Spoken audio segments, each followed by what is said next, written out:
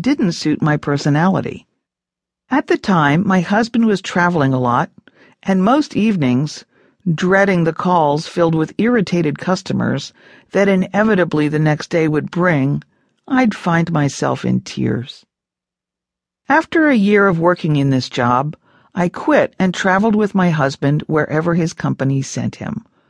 I thought that just being close to my husband would solve everything and would bring back my passion for life. Over time, as we traveled, I began to dread interacting with others. I was overly self-conscious. I would go out of my way so that I wouldn't have to talk to strangers. And at the time, everyone was a stranger to me. It got to the point where I had completely lost my passion. I found myself staying alone in the apartment all day long, and I had become so reclusive that it would take hours to build up the courage to venture out alone. Eventually, I was hospitalized for depression. Upon recovering from this depressive episode, I knew that I needed to reassess my priorities and the way that I was living. My husband and I settled back into my hometown in the Dallas-Fort Worth area. I began making connections with friends again. I started interviewing for jobs. The time came when I had to choose between a full-time bank job and a part-time job in customer service at a publishing company, which didn't require a college degree, but would have me surrounded with one of my passions: books. My first reaction was to take the bank job. After all, I wanted my parents to feel that their college dollars had been well spent. But then I looked deeper. What did I want to do?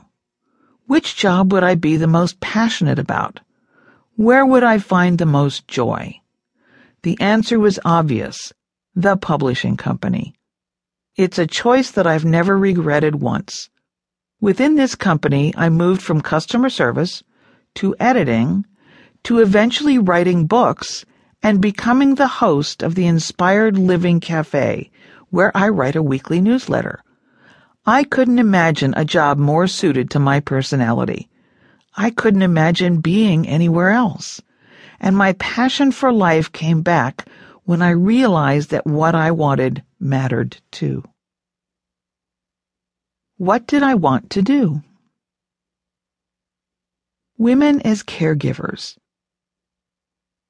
In 2003, 50.3% of adult women were married and living with a spouse.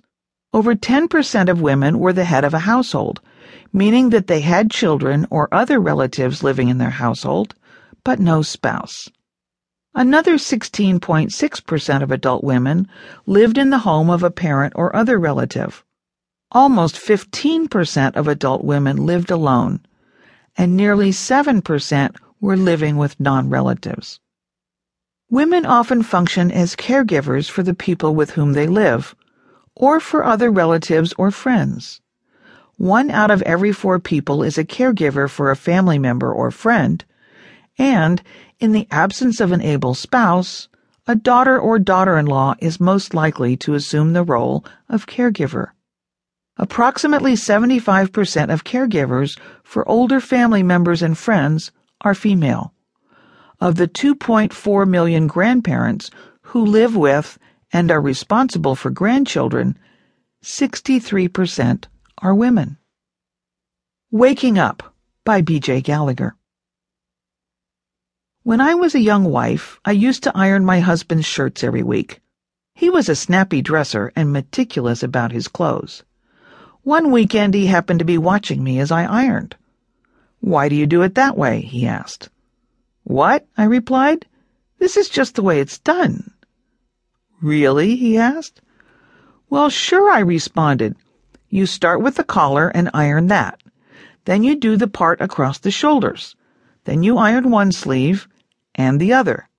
Finally, you start on the front side with the buttons and work your way around to the back of the shirt and end on the front side with the buttonholes. That's the way it's done." Seemingly amused, he asked, "Who says?" "Well, that's the way my mother did it," I answered. And it suddenly occurred to me that I ironed shirts the way my mother did without even thinking about it. It's as if I absorbed things by osmosis.